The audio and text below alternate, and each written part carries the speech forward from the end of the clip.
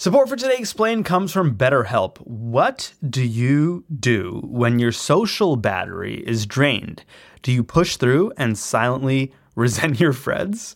I'm laughing because maybe. Or maybe just scream into a pillow all night. I don't do that. But if you do, that's fine. Not judging you.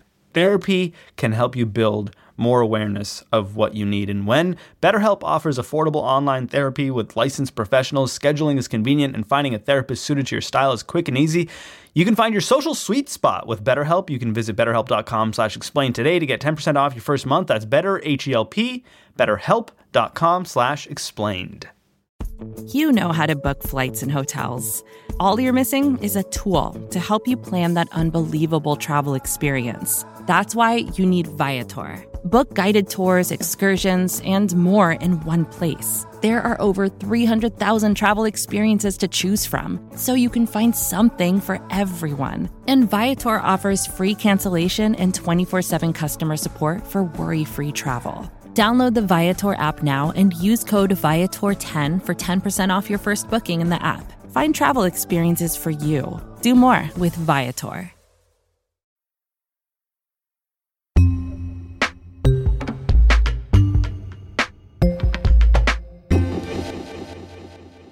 It's Today Explained. I'm Sean Rameswaram, and I use Twitter. Mostly for the lulz, but sometimes there's really useful news and information on there too. And then on the rare occasion, you see something that just makes your jaw drop. Earlier this month, I saw one of those tweets. It was actually a Twitter thread from a ProPublica reporter named Ken Armstrong. And the first tweet read, 3 police officers went to an elementary school in Tennessee and arrested 4 black girls. One fell to her knees, another threw up. Police handcuffed the youngest, an 8-year-old with pigtails.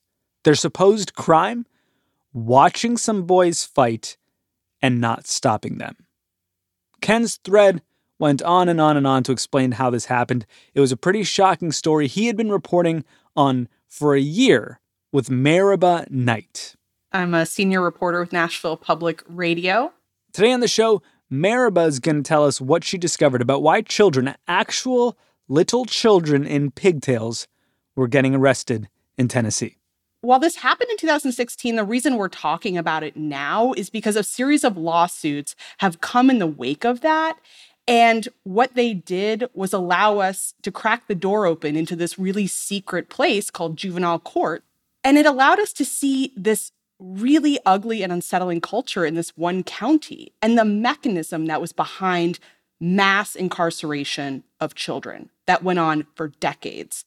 The systems that created it and the people that were the architects of it, they are still in power. The culture is still there. And while some aspects of it have stopped, the people responsible are still doing their job and really no consequences have come to them. Let's start with this one incident Ken tweeted about. What happened at this school back in 2016? On a Friday afternoon, 3 officers go to this school, Hobgood Elementary, in Rutherford County, about 30 miles south of Nashville. And they're there to arrest 4 black girls, ages 8 to 12. And they're there because of a video. Look at walking away. Oh, walking away. It was this scuffle that happened following a pickup basketball game. Get him, Tay-Tay. Tay-Tay beat him. It has a filter on it, so you can't see the kids' faces. It's kind of like they're like hypercolor.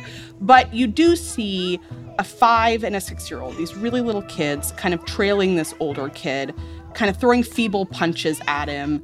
And this older kid's just walking away like, I don't want to deal with you. And there's a few other kids around. One of them is yelling, stop. Tay-Tay beat him. Stop. No. And the other ones are just kind of like tagging behind. Get him, Tay-Tay. What it turned out was that the police got a hold of that video. And they decided not to arrest the kids that were throwing punches. They were too young, 5 and 6 years old. But they were going to arrest every other kid who was looking on. And the charge that they gave them was criminal responsibility for conduct of another.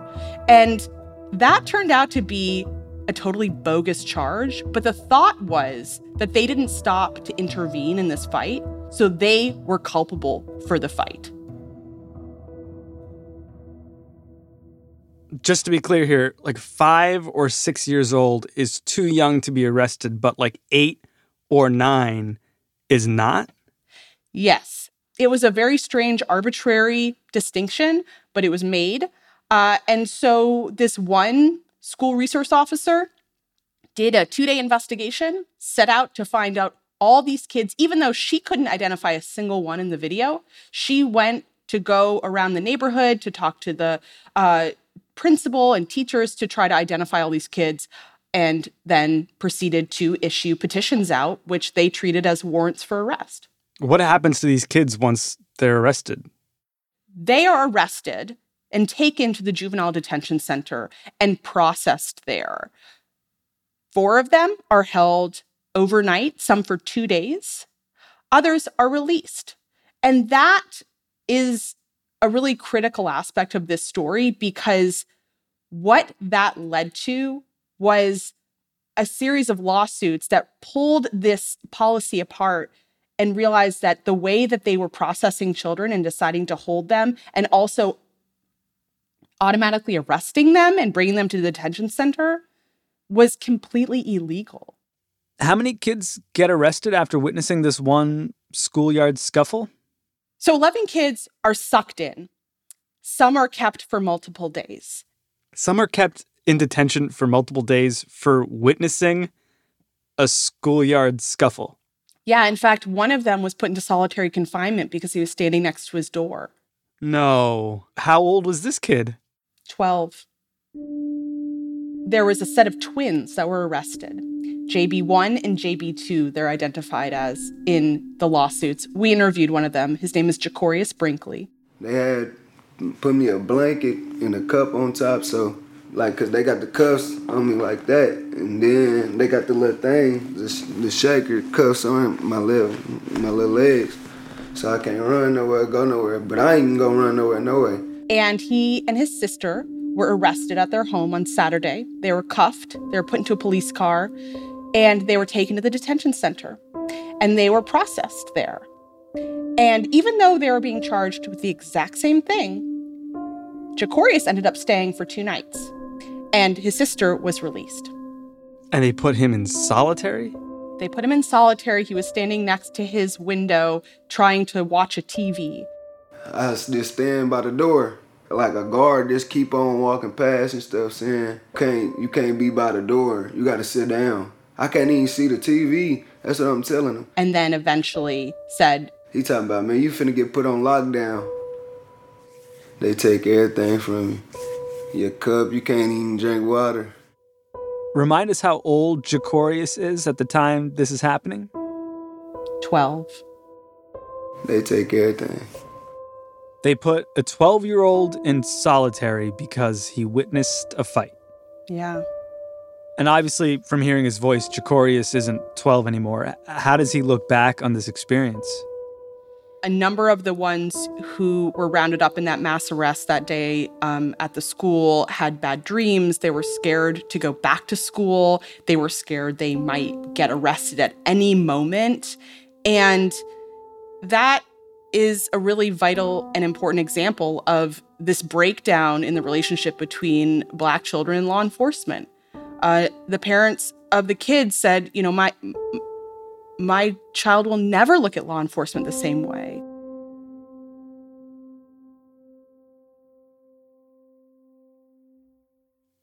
What is going on in this jail? The facility had a policy called the filter system. And this is at the heart of our story, and this is what was deemed absolutely illegal by a federal judge. They had a policy written into their standard operating procedures that said, we can keep a child in detention if we deem them to be a true threat. What a true threat is or was never defined. It was absolutely up to whoever was screening the child. Tennessee and other states have very strict limits on when a child can be detained because the science tells us that it's incredibly damaging and traumatic to put a child in jail. So there have to be really specific reasons by statute when you're going to detain a child. This facility ignored that completely. And they just said, if we think that they are a true threat, then we can keep them. So Jacorius was deemed a true threat, and his sister was not. Was the school okay with this? The school did not want this to happen. The principal did not want this to happen. They did not think that their kids were going to be arrested. They thought their kids might get a talking to. They thought that they might be trying to figure out if anybody was a victim or wanted to, talk about bullying. No, the principal did not think that this was going to go this far. And even some of the police officers sent to the school that day to arrest the kids were not on board with this at all. Tell me more specifically about the racial dynamics at play here. All the kids are black, right? Yeah. And everyone else in this picture is white? The woman who investigated the case, who decided to take out the petitions and really spearheaded these arrests, was white. There are 3 officers, like I said, that go to the school that day. 2 of them are black. The 2 that are black are sitting there going, what is happening? Why are we here? Would we be here if this was a white school? And one officer actually starts to call up his chain of command to say, is there anybody that can override this? We should not be doing this. And the parents? They were so upset. It makes me want to fight. I'm not going to lie and say it doesn't, because, what if it was your child? How would you feel? I'm frustrated. For a while, police were telling the principal that she couldn't call the parents. The principal is supposed to be the parent in that moment because the parents aren't there. And the police are telling her, no, you cannot call the parents. They will be called once the children arrive at the detention facility.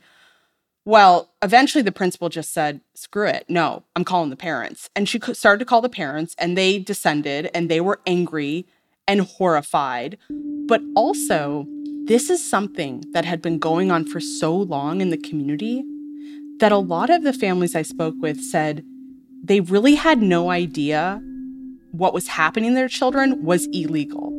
Like, it felt wrong and it felt messed up, but they didn't realize that it was actually illegal.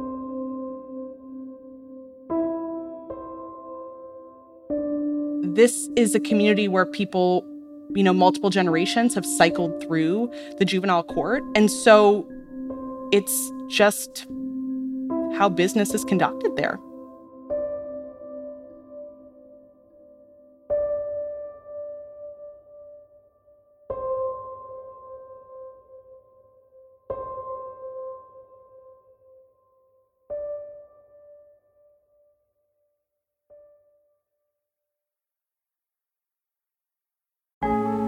Support for the show today comes from Quince. It's a time of year where the weather is changing.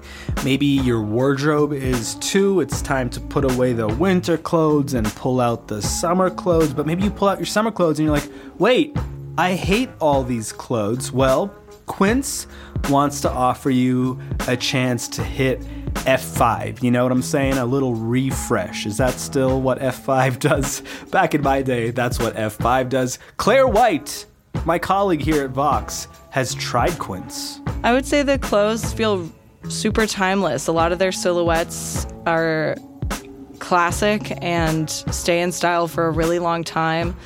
I would categorize Quince as a very timeless, approachable brand. You can hit F5 and upgrade your wardrobe this spring by going to quince.com/explain for free shipping on your order and 365-day returns. That's QUINCE.com/explained to get free shipping and 365-day returns.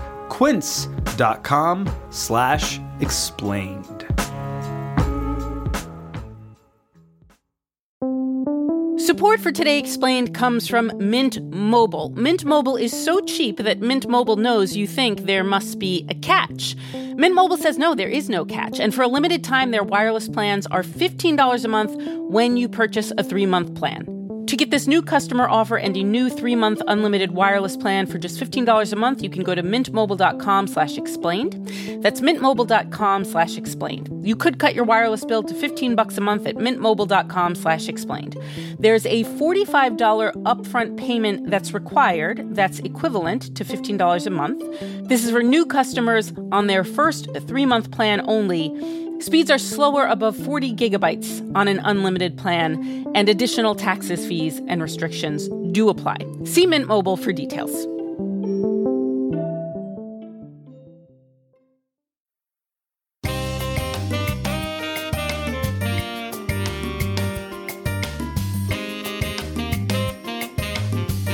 Built in 2008, the Rutherford County Juvenile Detention Center is a 43,094 square foot facility that is located in the heart of Tennessee. Just minutes from Interstate 24 in Murfreesboro, the center is easily accessible with plenty of lodging and restaurant choices to choose from. There are also several major... Where's the buck stop in Rutherford County, Tennessee? Who's responsible for all these kids being locked up in this jail? Judge Donna Scott Davenport. I have all these favorite quotes in court, but one is, "Ma'am, you got to show up to play. And you don't show up at this next hearing, I'm going to play without you." And she's been the juvenile court judge since 2000, when the position and the court was created. And she oversees the court and she oversees the jail. She has an exceptional amount of power. And what's her story? She really believes that children need consequences. And she likes to talk about her 17 years of law enforcement experience that give her the credentials to do this work. Those credentials don't match personnel records. She claims to have been a police officer. She was never a police officer. She claims to have worked for the Department of Justice. She never worked for the Department of Justice. She worked for an agency, a private agency that contracts with the Department of Justice. So there are lots of cracks in her story, but she does like to promote herself. She has a radio show on the local commercial radio station that she has had for a decade where she talks about her work. Everybody wants to take care of our children. We want to stop it while we can and try to get through to them. Does she talk about arresting kids? She does. I've locked up one 7-year-old in 13 years, and that was a heartbreak. But 8 and 9-year-olds and older are very common now. Or she'll say, "I'm going to let you be young and dumb one time." Children need consequences. I mean, being detained at our facility is not a picnic at all. It's not supposed to be. She's got this personality. She's got this attitude on the bench. She is the one that sets the tone for the whole court. She came on the bench in the late 90s, just as our whole idea about youth and troubled youth and super predators was really falling out of favor. It seems as though she never kind of caught that wave. She's stuck in that kind of mid-90s idea about children and the poison of, video games and cell phones and social media and the things that just really ruin a child, and how there needs to be more structure and families need to eat together. And, there was a time when, she's very kind of yesteryear. Every 10 to 15 years, we have a different sense of morals and ethics and responsibilities and our character and what we as people want for ourselves. And we want to help others in building that. And when we have lost that for so many years, then we continue to go downward with our morals and our ethics. And she really operates on the bench by her gut and her emotions. We talked to a lot of people who said she's really not someone who studied in case law. She kind of looks at what's in front of her and she makes a gut decision. We found in a deposition where a lawyer asked her about taking the bar exam. It took her 5 tries to pass the bar over 9 years.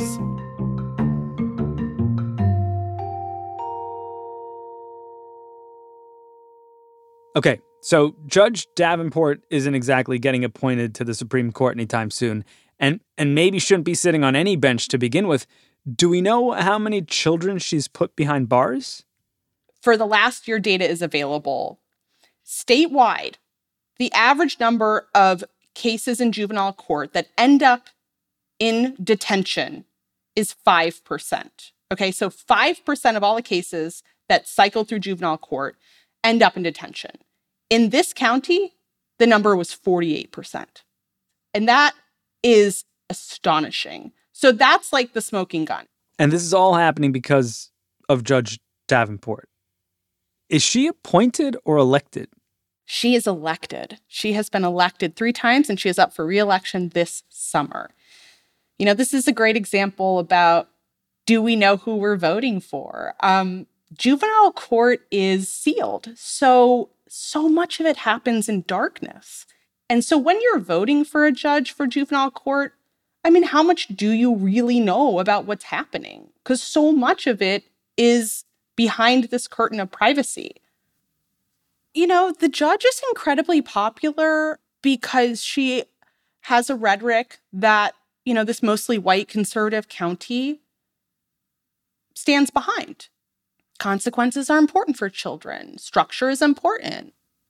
So many families have cycled through this system that it, in a way, has become normalized because there's no other way of doing business in this county. Because the juvenile court was created at the same time that Judge Davenport came into power, this has been the way it's always been. And so you have mothers and fathers who have gone through her courtroom and now have children that are going through her courtroom. And so it is traumatizing. It is not a good place to be. A lot of people talk about how horrible they feel when they are in her courtroom, but it's also the way it's always operated. There's never been anybody else, so they don't know. They have no idea what is normal. A lot of them said, we just thought this was the way it was and it would always be. So come summer 2022, it's quite possible that Judge Davenport gets reelected. I mean, that's the thing. In Tennessee, it is so hard to remove a judge. You need actually 2/3 vote in both chambers of the state legislature to remove a judge. That's not going to happen. Really, this is up to the voters. They have to decide they want a different judge. But this county has a very layered history. This is a mostly white county, and it is a county rooted in slavery. The ghosts of the Confederacy are all over this city and this county, and it is inextricably linked to its power and its success. And you see that every single day. I mean, where this fight took place, where many of these children live, is just south of the plantation. There are still street names with Robert Lee, Forrest. The slaveholder of the county was Maney. The main street is Maney. That gets into your bones. And that kind of attitude is reflected in the subjugation of a certain group of people that live there, and it is ruled by a kind of old boys network. So when you talk about feeling empowered to make a change or to go to the ballot box, there's a lot of baggage in a city like this, in a county like this.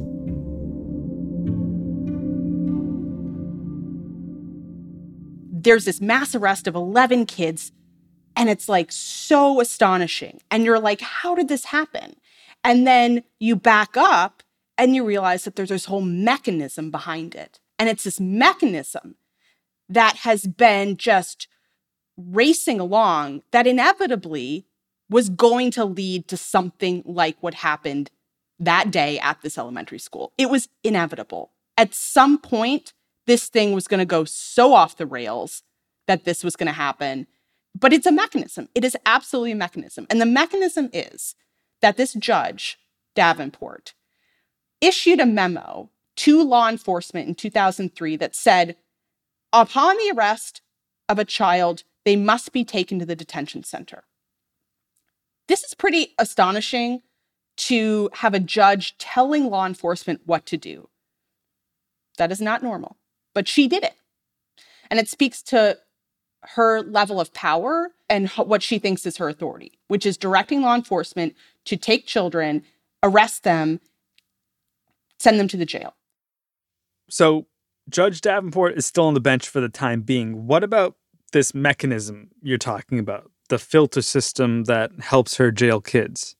The filter system was stopped by a federal judge who issued an injunction in 2017 saying that this caused irreparable harm to children, that it was a violation of the Constitution. So that has stopped. What has also stopped is her process for arresting children. That is a violation of state law, and that has stopped as well. So these two larger parts of the mechanism are no longer happening. But the culture is still there, and the people in charge of them are still there. So does that mean it's less likely 11 kids are going to get arrested for witnessing a fight in a schoolyard tomorrow? Yeah, I think it does. It does, and that's great news. But generations of children have been traumatized by these policies, and as we point out in the story, almost no consequences have come to the adults. I want the children that come in front of me to leave better than they came in. I want them to leave better than they came in.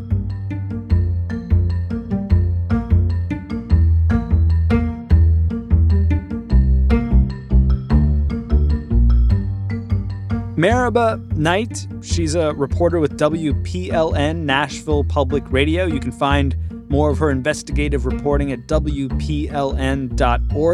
She reported this story out with Ken Armstrong at ProPublica. It's titled, "Black Children Were Jailed for a Crime That Doesn't Exist. Almost Nothing Happened to the Adults in Charge." You can find that at ProPublica.org. Victoria Chamberlain produced this episode of Today Explained.